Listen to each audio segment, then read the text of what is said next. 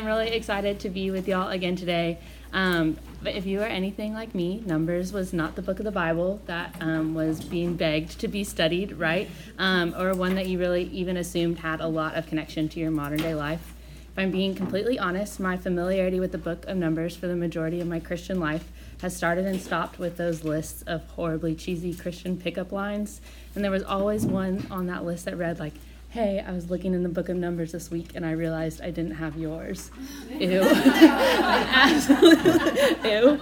And one can only hope that that line was never said in earnest, right? But if I learned anything working in campus ministry for 4 years, it is to never underestimate the crazy ideas and antics that get tossed around and make their way through Christian dating culture. So who knows? And in all honesty, like what we read in this book, in the book of Numbers, seems just as cringeworthy as a cheesy pickup line, but cringy in just a very different way. For the majority of the book, we are not shown Israel at its best.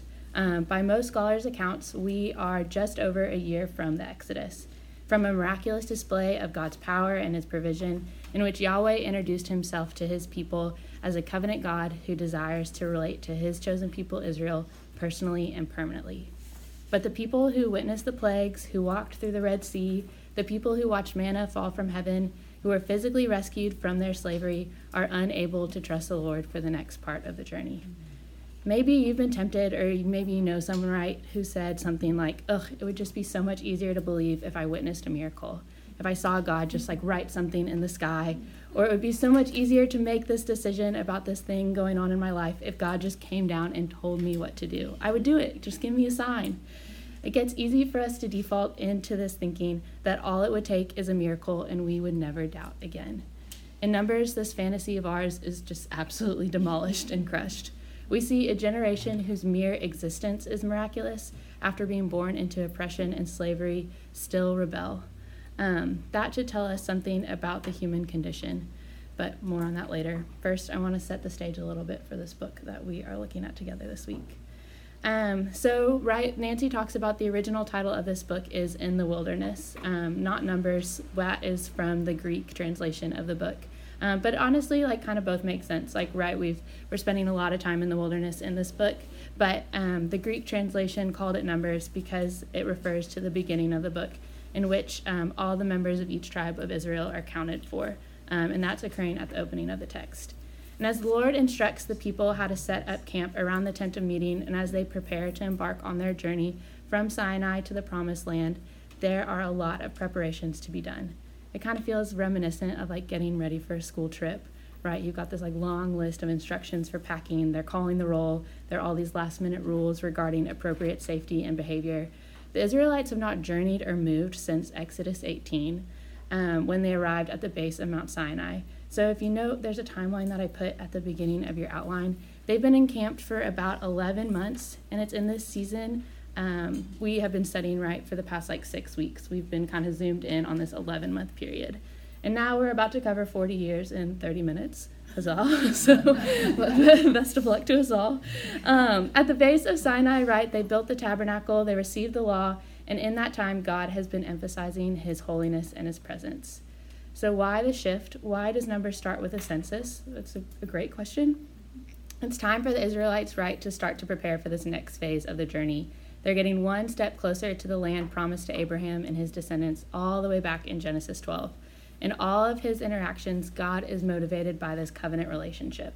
He promised Abraham a multitude of descendants that would become a great nation. He promised him land, specifically the land of Canaan, a land flowing with milk and honey.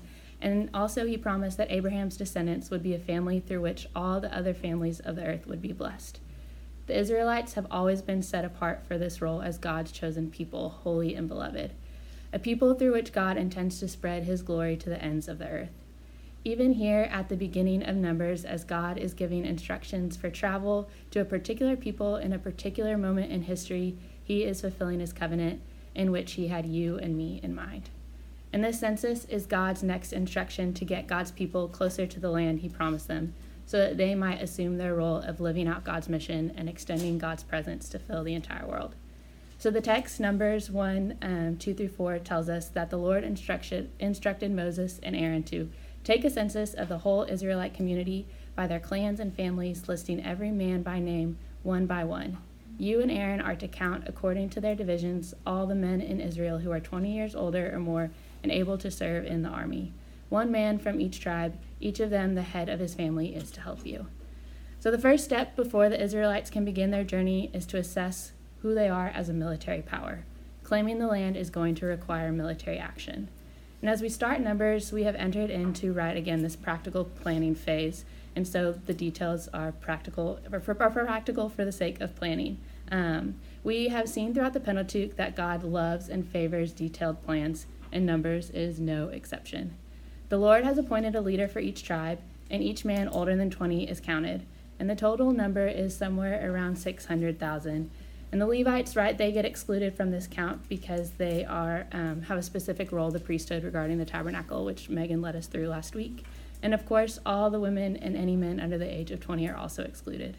So most scholars are estimating that the Israelites number around 2 million people at this point. To put that into perspective, the most recent population numbers for Fort Worth have us around 919,000.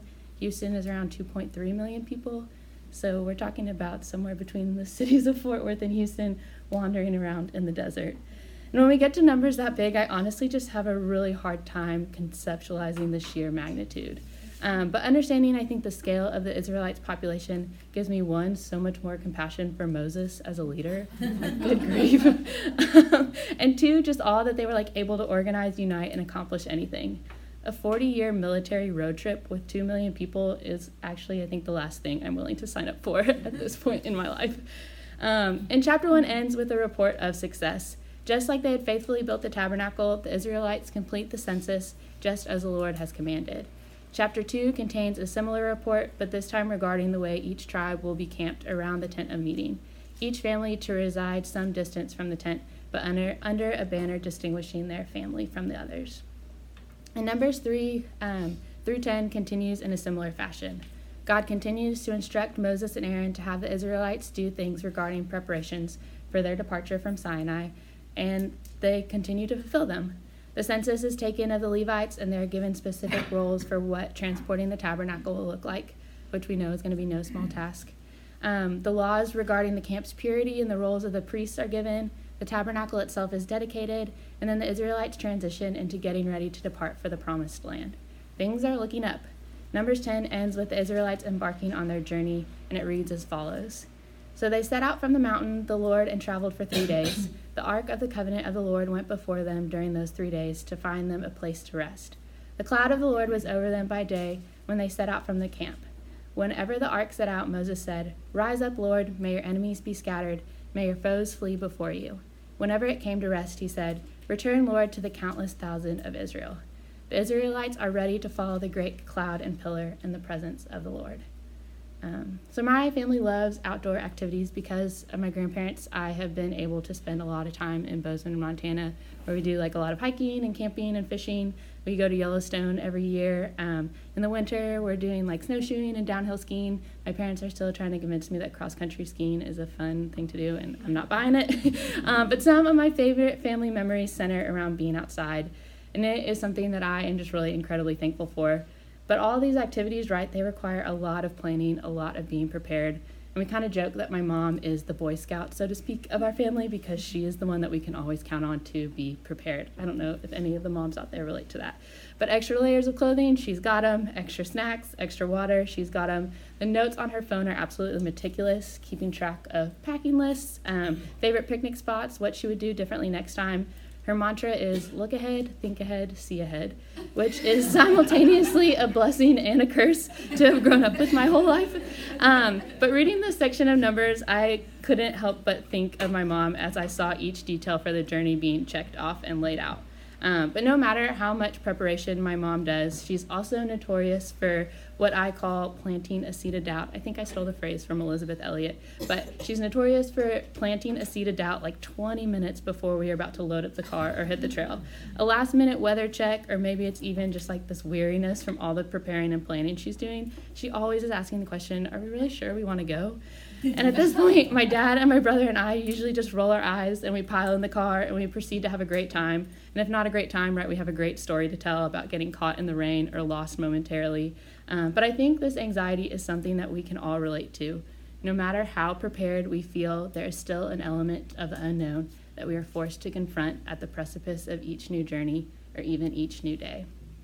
And as we leave Numbers 10, despite their following of the Lord's instructions to the T and the way that he has over and over again proven his trustworthiness, the Israelites act out of anxiety and they plant a seed of doubt that calls into question not their own preparations, but the instructions and the promises of the Lord.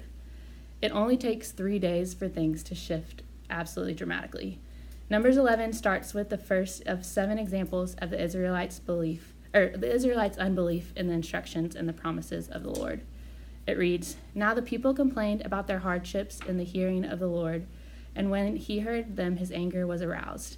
Then fire from the Lord burned among them and consumed some of the outskirts of the camp. When the people cried out to Moses, he prayed to the Lord, and the fire died down. So the place was called Taberah because fire from the Lord had burned among them." Desmond Alexander, in his book Paradise to Promised Land, which I've referenced before, helps identify the cycle and the pattern that's going to define God and Israel's relationship in this season. And by season, I mean the 40 years in which Israel is in the wilderness. So here's the cycle that we see repeated over and over again. 1, the Israelites complain, and this is going to come in a variety of forms and fashions. And 2, then God's anger is going to be roused against the people because of this complaint. 3, as a result, they are divinely punished. As we see in this example from Numbers 1, God's anger comes in the form of a fire.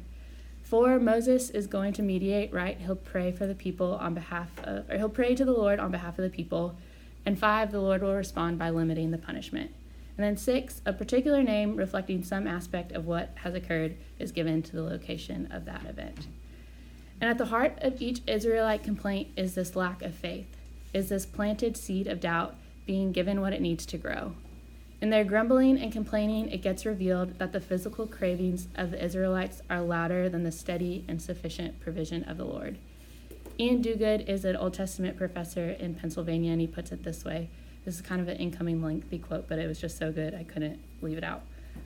So Ian Duguid says, "What are the chief temptations of life in the wilderness? The first temptation is surely the danger of losing the plot.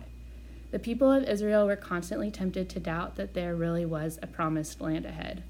All they could see with their eyes was the barrenness of the wilderness. All they could hear with their ears was the howling wasteland around them. All they could taste on their tongues was the hunger and thirst of the wilderness. The wilderness was very real. The obstacles in terms of opposition and lack of resources were very visible, while the promised land seemed very remote. Life must have seemed to be a succession of completely unrelated and random events that were getting them nowhere. They surely felt as if their whole lives were slipping away from them in one meaningless round of unsatisfying experiences." 40 years is a long time, and I cannot truly begin to imagine what life on the road really looked like for this traveling group of 2 million people. A psychologist will make the case that anger is a secondary emotion, meaning that there is another motivating emotion that is manifesting itself in anger. And the common primary emotions that are kind of at the root of our anger usually get pointed out to be fear and sadness. And this has always really made a lot of sense to me, and I'm starting to understand doubt similarly. Doubt, I think, is a secondary emotion. It's the manifestation of something deeper in our hearts. I had a seminary professor put it this way: the opposite of faith is not doubt, the opposite of faith is despair. And in the barrenness of the wilderness, in the face of so much unknown regarding the day-to-day aspects of life, the Israelites have fallen into despair. They are believing what Sally Lloyd Jones in the Jesus Storybook Bible calls the terrible lie that entered the human heart at the fall: God doesn't love me. As I mentioned earlier, witnessing a miracle is not enough. The hearts the Israelites have shown up with have been bruised and broken by the fall, and they're defaulted for rebellion, and rebellion is what occurs in Numbers 13. The Israelites outright refuse to believe that the Lord will fulfill his promise to make a way for them to claim the promised land. Scouts come back from the promised land, and the report there is that the people that they are on this military journey to defeat are absolutely undefeatable, that the Israelites stand no chance and are mere grasshoppers in comparison. In response, the Israelites cry out and complain. They no longer want to follow Yahweh, preferring to return to life in Egypt, and they plan to appoint a new leader. In response to this rebellion, the Lord hears Moses' prayer on behalf of the people, and he forgives them. But their rebellion, their rejection of the covenant, has consequences. The Lord declares that none of the Israelites who witnessed the miracle of the Exodus will come to see the promised land, except for the two of the scouts who remain faithful, Caleb and Joshua. Wounded by this punishment, the Israelites try to achieve a military victory without the Lord. They try to see if they can go and get to the promised land on their own. And they suffer a pretty severe defeat at the hands of the Canaanites. And this pattern, right, of rebellion, forgiveness, but also consequences just continues to repeat itself. And so what Israel is in need of is a great pattern interruption.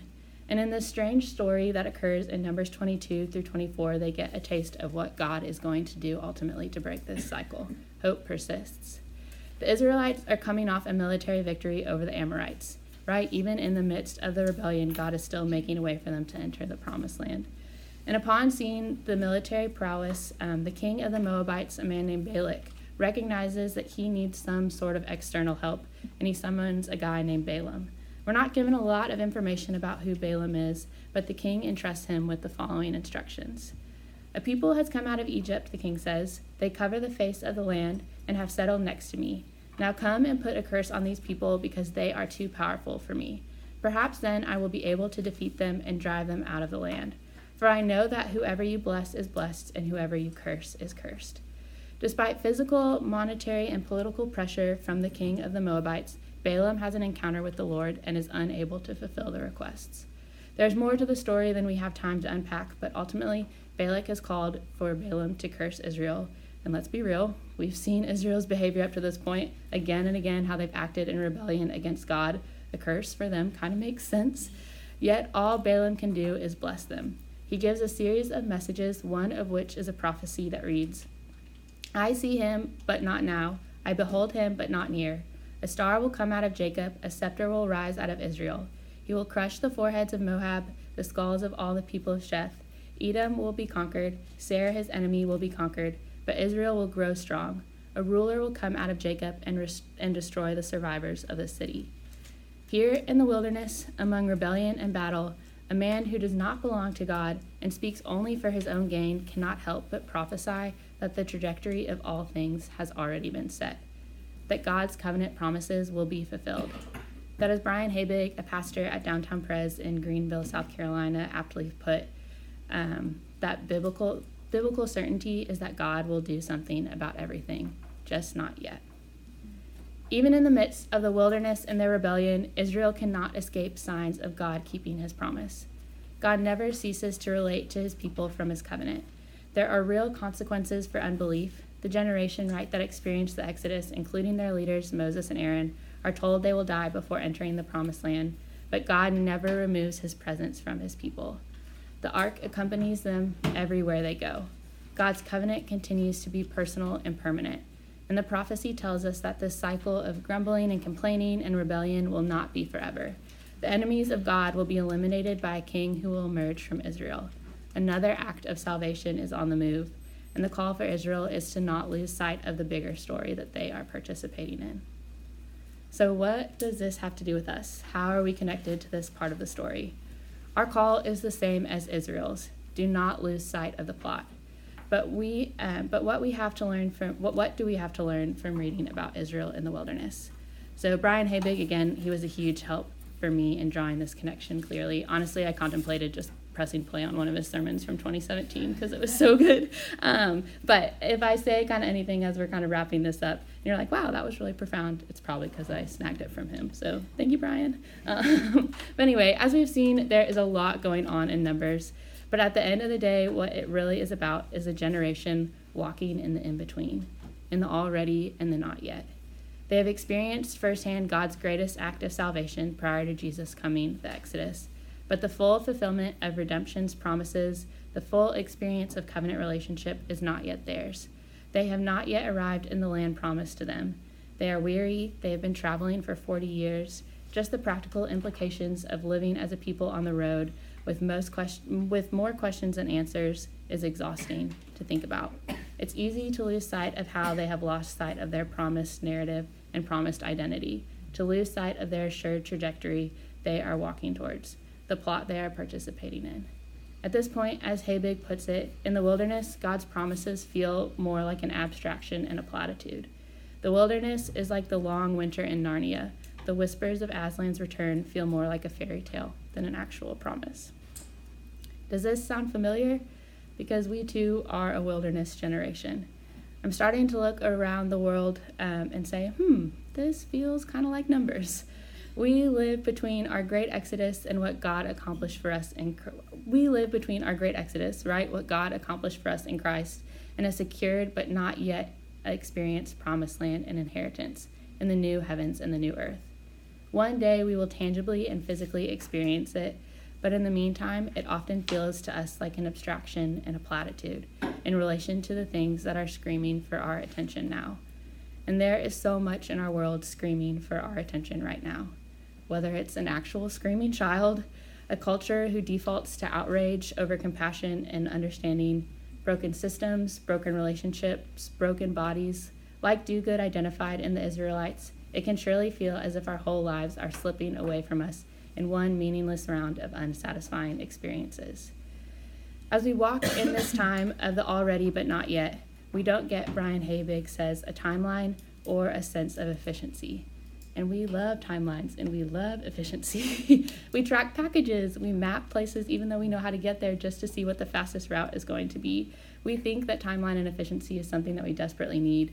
And nothing makes it clear to me that these are priorities in my life than airplane travel.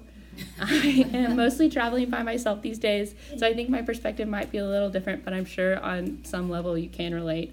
As I wait for security, I am actively watching all the lines, trying to figure out which one is going to be the fastest. The family with small children has gone that way, so I will go this way. Then I get really strategic, about where I'm going to sit at the gate, and I roll my eyes at all the people who are probably going to board with me in group 6, but they've popped up and they think that they are minutes from getting on the plane when they start the boarding process with platinum, premium, gold status, whatever it's called. And I get annoyed just at the overall efficiency of the boarding process still.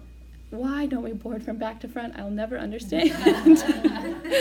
And when I get on the plane, if it's a plane with a screen, I am watching the flight tracker. I want to know how much longer it's going to be until we land this thing. And then once we land, I feel like I'm in a race, but only against myself, to grab my carry-on and deplane in a way that slows no one else down. And the airport might be an extreme and a silly example, but we long for things to be efficient, and we long to know how long things are going to take in all areas of life. In circumstances that cause stress, in the face of injustice, in our fear of the unknown, with the psalmist we cry, "How long, O Lord?" And it is these cries for mercy that can often get skewed by cynicism and grumblings and despair. Like the Israelites, we grow to believe that God is withholding, that God is absent, that God is indifferent, that we would be better off without him.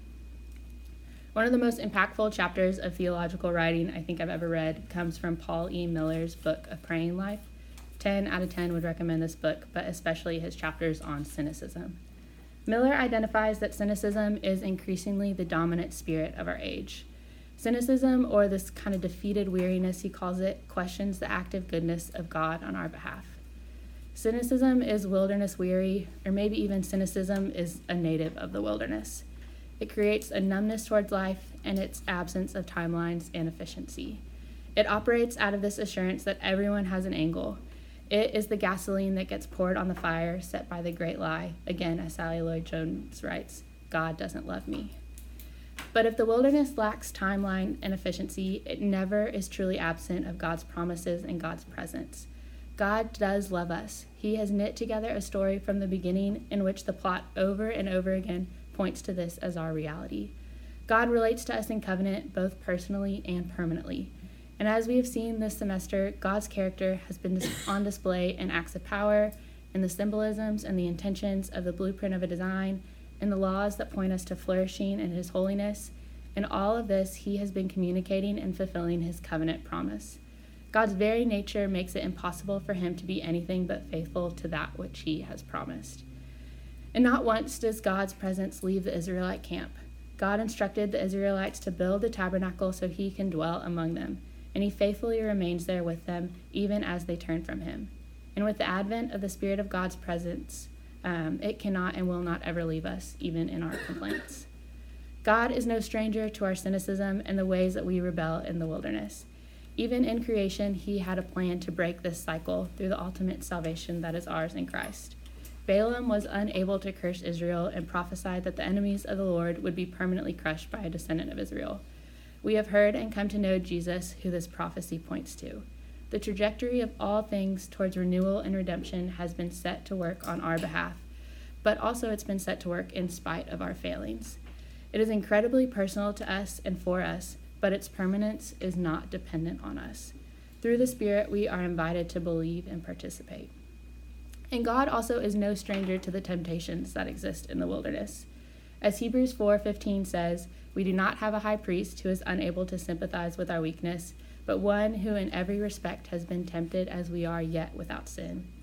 In the Gospels, we enter a story at the beginning of Jesus' ministry in which he is led into the wilderness to be tempted by the devil. Jesus has fasted for 40 days and 40 nights, and he is tempted to create food for himself. He's tempted to test God's resolve for his own life, and he's tempted to offer by this offer of dominion with the devil in exchange just for bowing down with him. In which with each offer, Jesus rejects temptation by leaning into the promises of God. As Paul Miller writes, in the darkness or the wilderness, Jesus doesn't analyze what he doesn't know, he clings to what he knows. There is so much unknown in the wilderness which we reside. Benjamin Franklin is famous for saying, nothing is certain in this life except for death and taxes. And I'd like to amend the statement to say that nothing is certain in this life except for God's promises and God's presence. Something I used to tell my college students when they were wrestling with a decision in which the outcome was unknown and they were craving this divine miracle of being told what to do was that God invites us to be sponges and not robots. God's invitation for us is to not live as robots in the wilderness, task-oriented, obedient without understanding or relationship. Instead, like Christ, the invitation is for us to live as sponges, so full of an understanding of God's character and his promises that when we get squeezed or tempted, he is what comes out. Our call is to be saturated in the story that he has for us. When we are saturated in the story, if a situation looks dire and dim, or we feel trapped or unworthy of rescue, if we are caught believing the lie that God doesn't love us, we see that experience not through our own limitations and mistakes, but instead through the lens of who God is and the way he rescues us for personal and permanent relationship. Living as sponges in the wilderness is by no means an easy calling, but it is a beautiful one full of hope as we praise God for what has been accomplished for us in Christ, as we take comfort in his presence among us, and as we cling to the promise of our full experience of the new heavens and the new earth, where the old order of the wilderness will have passed away. All glory be to God. Thanks. I'll pray for us, and then we can start having discussion. Father God, we do not understand the wilderness often, but we do understand that your promises and your presence are consistent with us no matter what. Might we be sponges so full of your good story, so full of how it is our story too, that in seasons of temptation, in series of weariness, in seasons of doubt, all that comes out of us is you and your promises. In Christ's name I pray. Amen.